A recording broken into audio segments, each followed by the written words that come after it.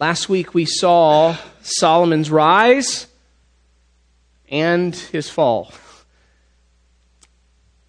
He's taking over the throne from his father David. Solomon had an amazing encounter with God there at Gibeon.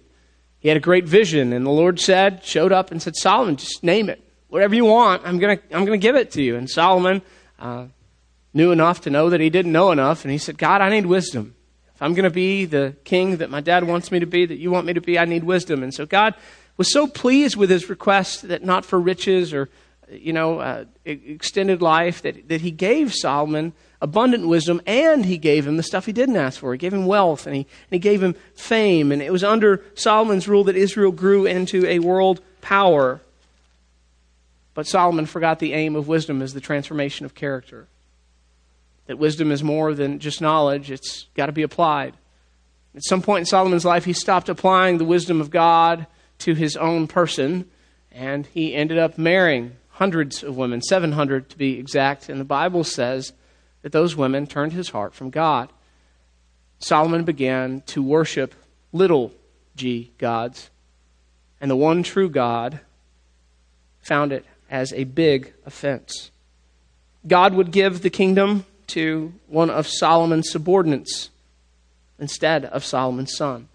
Now, for the sake of David, because David was a man after God's own heart, God is going to keep his promise.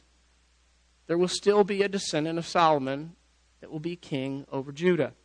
But the 11 other tribes are going to go to another one, a subordinate, somebody that's not of that line. And it's going to be difficult. It's going to be a difficult pill to swallow. And so when Solomon dies, his son Rehoboam has a chance. The people come to Rehoboam and they say, hey, I know that you thought your dad was awesome, and he really was, and he did great things for the country, but we're tired and we're taxed out, and we don't want to build anything else ever again. They're just worn out people.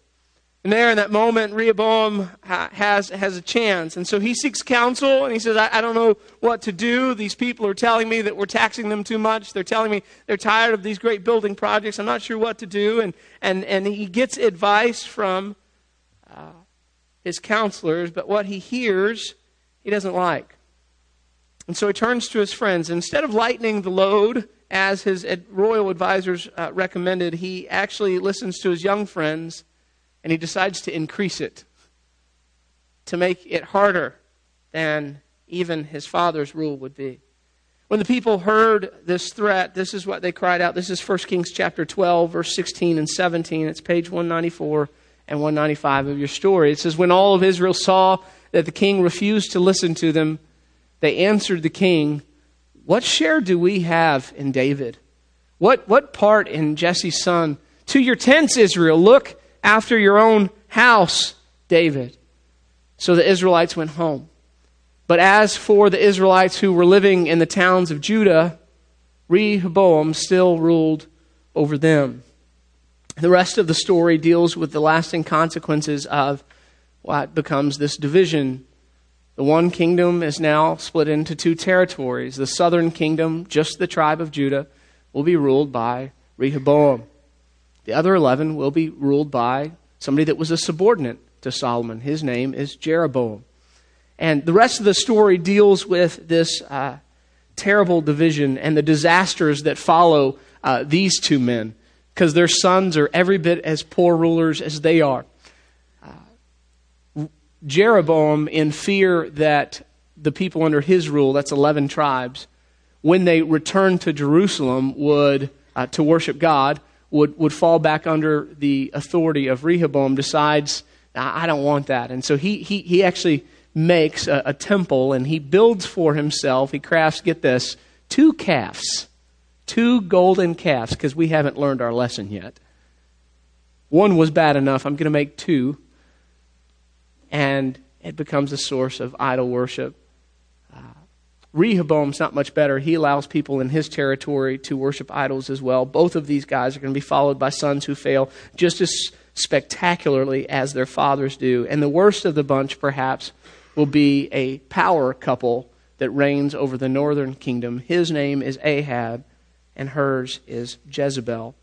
And we will study them when we come back in January. So Question is, what do we learn from this difficult time? Now, if you read, this is one of the toughest times in the life of Israel. We feel like we've been saying that over and over and over, but it really is. Israel has become a world power, and now the kingdom's going to be torn in two. This is tough. What do we learn during this life in the history of Israel? Well, first I want to talk to you about the upper story. Okay, here's what we learn in the upper story. One, God always keeps his promises. God promised. He made a promise to David. He said, listen, this is how it's going to be. I'm going to honor you. Somebody from your line is going to be the king of the tribe of Judah. And so God is going to keep his promises, even though we're going, I'm not sure how that is. The second thing we see is that God is always working for good. So in the lower story, we see all of the sin, we saw all this division, we see all this chaos, but in the upper story, God is still working all of this for good. Another king is coming from the tribe of Judah, and unlike David, and unlike Solomon, when tempted in the flesh, he will not give in to temptation.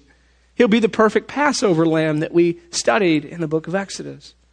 Another king is coming, right? And this king who doesn't give in to earthly temptation will eventually crush the head of the great antagonist of this story, Satan, that we learned about in Genesis. So down here, it looks like disaster, okay? But up here, God is still keeping his promises, and he is still working for good. He is still working for good. A king of Judah is coming. A king of Judah is coming. Now, most of our lessons, unfortunately, this morning will come from what we can learn from the lower story. There's 4 things I think are important that we can take away from this period in the life of Israel, that we can learn, that we can apply to our own lives. And here's the first lesson. We need to be careful who we turn to for counsel. We need to be careful who we turn to for counsel. This is not how Rehoboam had imagined his coronation day, I imagine. Right? I mean, he grew up in the palace, watching his father, the wisest man on the face of the planet. He watched the kingdom grow in wisdom and stature and wealth, and it became this world power. And now it is his time to inherit all of this. It's his coronation day. There's only one problem.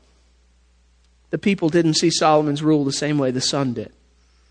They're tired of the taxes. They're tired of the many building projects. And so they come and they complain. And those complaints are led up by a guy named Jeroboam. Okay, this is somebody that the Lord has said, I'm going to raise up. But he kind of wants it now. And so, in fact, Jeroboam tried to take over rulership while Solomon was still alive, scholars believe. And Solomon tried to kill him, so he had to flee to Egypt. Now he's returning. Coronation day, he's coming back. So it's Rehoboam's day, but Jeroboam is showing up with the people to complain.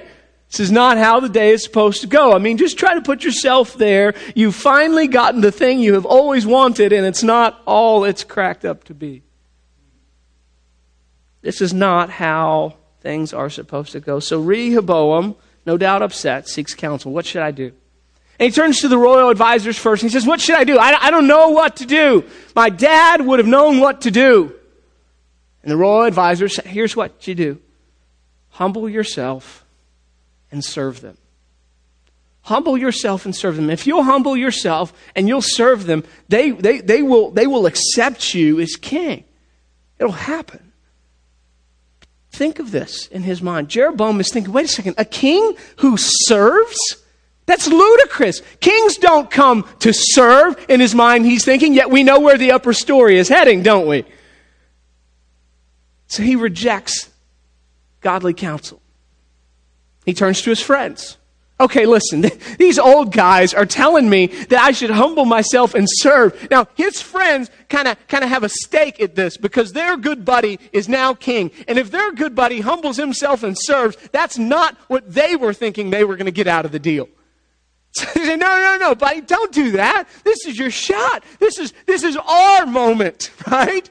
Here's what you do. You stand up to them and you say, if you thought my father was tough, I tell you what.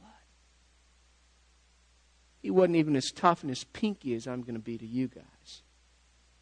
Now he listens, of course, to his friends instead of the royal advisors. They suggest grace. He says no. They tell him what he wants to hear instead of what he needs to hear. And this is where we need to hit the pause button. This is where we need to hit the pause button in our lives. Have we not done the same? Are we not every bit as guilty as Rehoboam? Let me ask you this. We face a difficult decision. We face one that requires that we humble ourselves, that we submit to the authority of Scripture, one that calls us to be servants of God, one that calls us out of our comfort zone, one that may even ask us to take on and be the injured party. And what do? We seek a second opinion.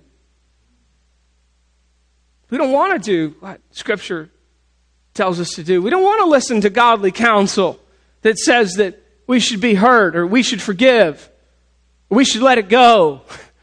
We want counsel from somebody that's going to tell us something we want to hear, somebody that's going to agree with us, somebody that's going to tell us to follow our feelings. I'm telling you today, it's time to stop it. Because true friends, godly counsel, a true friend doesn't tell you what you want to hear. They tell you what you need to hear. God doesn't usually tell us what we want to hear.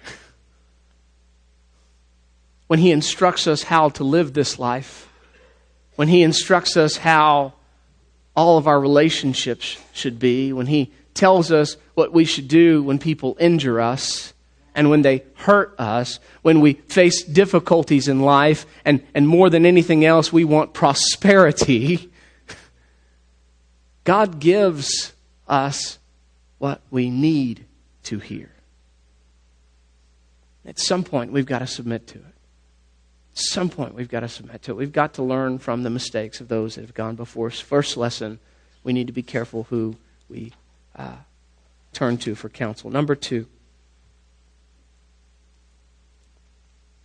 I think the second thing we learn is this, that division is usually caused by multiple parties. Division is usually caused by multiple parties. Listen, the play on words was intentional, okay? I do this 50 weeks out of the year. I was trying division and multiple, okay? Right? Gets a little hard. Gets a little hard at times. Another way to say that simply might be to say this, is that division is rarely one-sided. Division is rarely one-sided. You've heard the saying, it takes two to tango. Well, division is usually occurs because two or more forces are involved. Now, at first glance, this all seems like it's Rehoboam's fault, right? If Rehoboam had just listened, he turns to godly advisors, he turns to the royal counselors, they give him great advice. They say, just humble yourself, submit, just serve them, and they'll love you. They'll serve you back. Just submit. So at first, it seems like it is all Rehoboam's fault. If he would have just listened, right? Everything would have been fine. Here's what I want you to see this morning. There's always more than what we see, right? Going on. 2 other factors maybe you're not thinking about. Factor 1, Solomon's disobedience.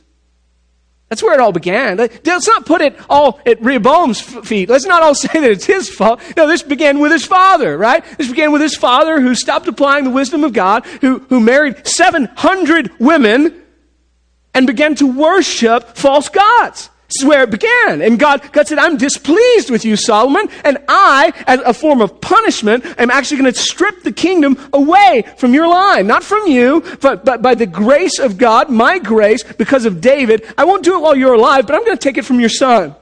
Right? So it's easy to look at this and say, well, this division that's caused the kingdom, being torn in two, if Rehoboam had just listened, it wouldn't be a problem. But you've got to understand, he's got his father as an example.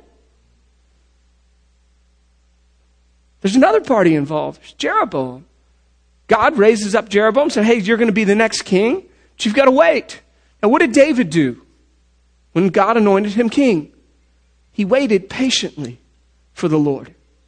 He waited patiently for the Lord is what he did, right? And that's what we find in Scripture as we study the life of David. He waited until God was completely done with Saul. He did not forcefully try to come and take the kingdom. Not so with Jeroboam. God says, Jeroboam, you're going to be king. Solomon is still alive. And Jeroboam says, okay, I'm going to be king now. And Solomon says, no, you are not. And tries to kill him. He has to flee to Egypt. And now coronation day comes, and Rehoboam is supposed to be named king, and now suddenly the people are coming with complaint about his father, and leading the charge is the guy Jeroboam that already tried to take the kingdom away. No wonder Rehoboam doesn't have any trust in what the people are saying. Do you see how complex the problem really is? It's not just about one guy refusing to listen to godly counsel. There's a lot more factors at play.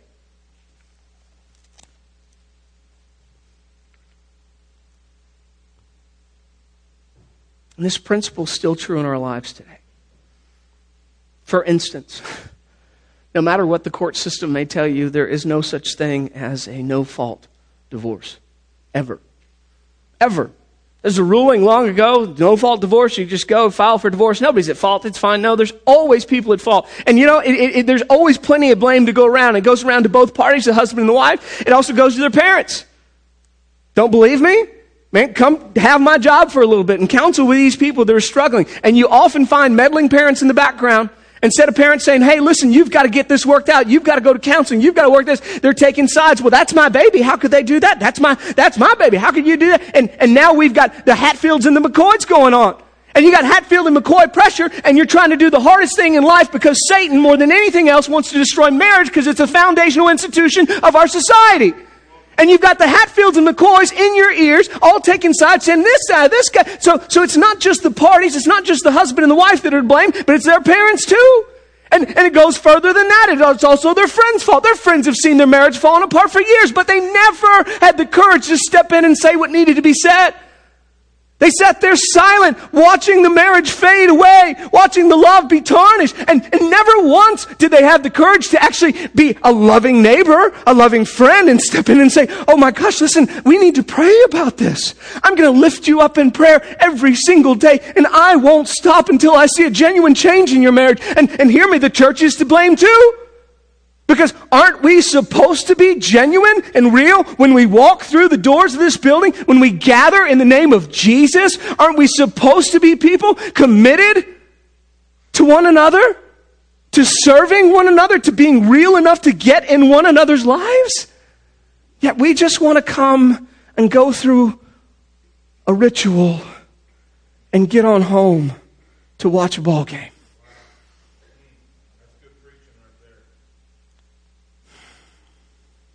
Division is usually caused by multiple sources. There's plenty of blame to go around. All of those things can be factors, and you may find yourself in a situation right now. You are so hurt, you just want to be done. You want to be done with a relationship. You want to be done with a job. You may want to be done after Thanksgiving with a whole side of the family.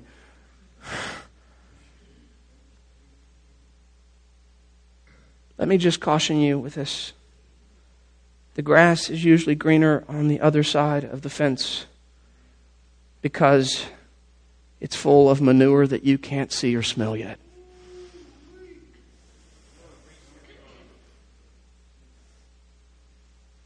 Rarely is division one person's fault. Rarely is it one-sided. Usually it is caused by multiple parties. All right? Number 3. Tough lesson we learned this week. Ready? Division can affect generations. Division can affect generations. The division that occurs in our text between the southern and the northern kingdoms has generational consequences. It is the battle of the Hatfields and McCoys before there are any Hatfields and McCoys.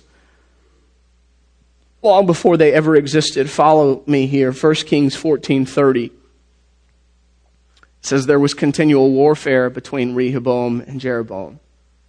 1 Kings 15:6. Now these are their kids. There was war between Abijah and Jeroboam throughout Abijah's lifetime. Let's go on to the next one. 1 Kings 15:16. There was war between Asa and Baasha, king of Israel, throughout their reigns. These kingdoms are going to remain at war. They're going to remain at odds with one another. And the consequences of that division are still going to be felt when Jesus shows up on the scene. If you've got your timeline, look at how big of a period of time that is. You can just look at that. From where we are right now, from the end of Solomon's reign until when Jesus is born, until Jesus' public ministry. Just look at how long a period of time that is, and yet the effects are still there. When Jesus stops and he talks to a Samaritan woman at a well, and the disciples are shocked. Why are they shocked? Well, they're shocked because one of Jeroboam's descendants decided that Samaria would be the capital of the northern kingdom. And so when you hear the Jews, when you hear the disciples from the southern kingdom that were born near Jerusalem coming and saying, how can we walk into Samaria? Right? How could we? It's Hatfields and McCoys. Say, wait, we can't just go into this place from these other people, the people on the other side of the tracks. It's still alive and active. Generations have passed. And it's still going on in Jesus' day. The divide runs deep. So I say this to you with love. Be very careful with your decisions. The divisions that you create can and will affect generations to come. Always do. Always do. We fail to see it. We're myopic. We're nearsighted. We just think about how we feel. Our world preaches to us that we're supposed to be happy, whatever that is. The Bible says, no, you're supposed to be filled with the joy of the Lord. Very big difference. Very big difference. Just need to be careful. Generational consequence, okay? Last one, number 4. You hear those first 3, I know what you're thinking, like, come on, man, it's almost Christmas. Is there any hope in this? Yeah, there's hope. Here's our hope. Ready? Last point. God is the glue that holds us together and unifies us. God is the glue that holds us together and unifies us. Solomon said this in Psalm 127, verse 1. He says, unless the Lord builds the house, the builders labor in vain. I like the way that Jesus puts it in Mark 3:25. He says, if a house is divided against itself, that house cannot stand. That house cannot stand. I heard somebody say this week that the opposite of that statement is also true. A house united can withstand anything. A house united can withstand anything. So what unites a house like that?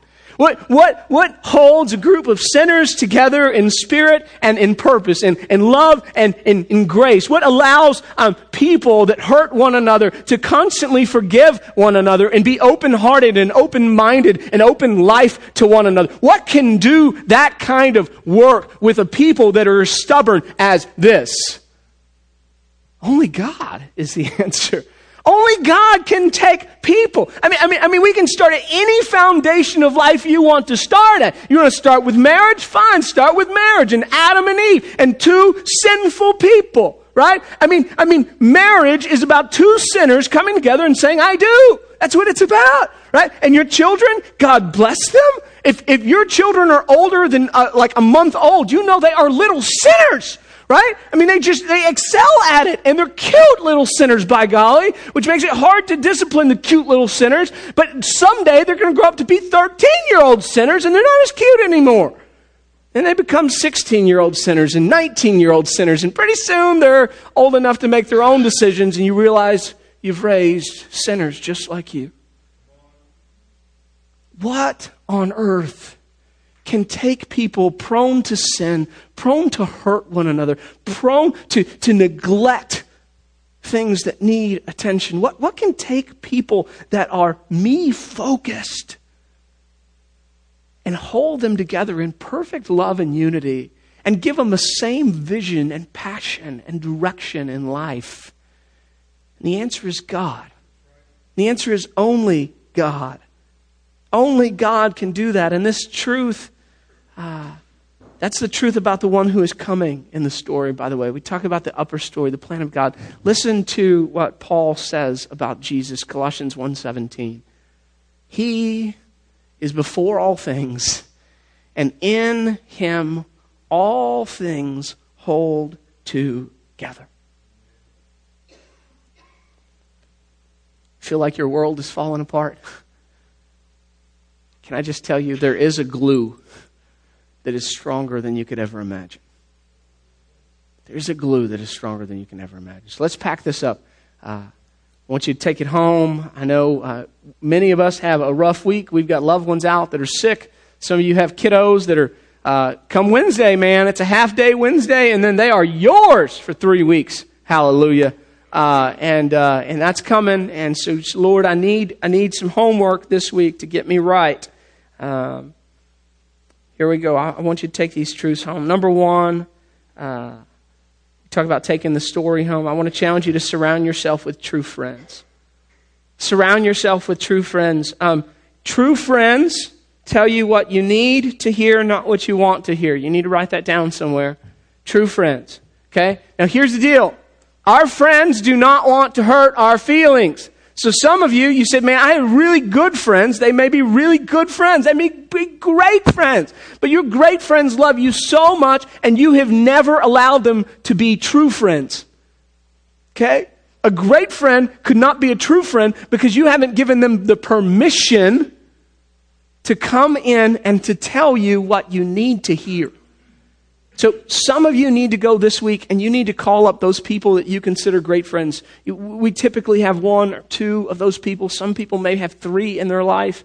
And you need to call those people and say, listen, I'm sorry. I haven't been the friend I needed to be to you, and I have not allowed you to be the friend that I need you to be. Right here and right now, I want to give you the permission. Will you speak truth into my life? Tell me what I need to hear, not just what I want to hear. Because I'm afraid, as we've been going through life lately, you've been just trying not to hurt my feelings. You've been trying to agree with me because no matter what happens in life, you want us to be okay. But I'm here to tell you, if my life crumbles and there's just us, you didn't do your job very well and you didn't love me. Let's not be selfish like that. Let's not care about our relationship and let everything else in my life crumble, okay? I want you to love me enough to speak truth into my life. Please tell me what I need to hear, not just what I want to hear, okay? Number 2, I want to challenge some of you to stop placing blame and start accepting responsibility. Stop placing blame and start accepting responsibility. I told a friend recently, actually I've told a couple recently, stop trying to defend yourself. It's one of the number 1 pieces of advice I give to somebody that comes to me for marriage counseling. Stop it. Stop trying to defend yourself. Stop it. Stop it. But she did this, and no, I didn't. She feels like I'm a... Stop. Stop it. Just own it. This is what I tell my kids constantly. It's not your teacher's fault you got a 60. It's not. But she didn't tell me this. I was doing that. I got 50. Stop it. Own it. Dad, I messed up. Cool, man. I mess up all the time. There's grace here. But just own it in life. Just own. Stop. Don't make excuses. Don't try to defend yourself. Just say, listen, I have plenty of fault in this, right? All division involves multiple parties. So listen, I own it. Own it. And don't just try to say like, well, I'm just going to own my part. And then so I'm going to confess my stuff, but then I'm going to point out your stuff until you confess it. Never have remediation if that's what you do. Ever. You'll never have reconciliation if that's what you do. Ever. Just own it. Own it. Stop placing blame. Start accepting responsibility. Humble yourself. Rehoboam, if you will humble yourself, they will love you and serve you. Yes, but I'm the head of the household. He was the king. I think he outranks you. Humble yourself. Jesus said, I did not come to be served, but I came to serve. To serve. Humble yourself. Stop placing blame. Number 3, think before you act. I use the word think on purpose because it involves your mind and not just your heart. Act is how we feel. Act. I don't feel loved. I don't feel cared for. I don't feel. Guess what? We live in a nation with overprescribed drugs that all deal with our feelings. Every food you intake in your body jacks with your feelings, right? The weather can affect your feelings. Go ask people that live where the sun only shows up every once in a while that they're depressed when it's like there's all kinds of factors in the world that will jack with your feelings. I can eat a lot of sugar and feel woo for like about an hour, and then I'm gonna feel terrible. Have you ever noticed the moment you eat McDonald's? I'm not trying to pick on McDonald's, right? We all sin occasionally. And the moment you eat it and you think, man, these are the best fries I've ever had, and like 40 minutes later, you are regretting life, right? Like, oh, what did I do? I feel like I got the flu. What happened to me? That bonus fry in the bag got you.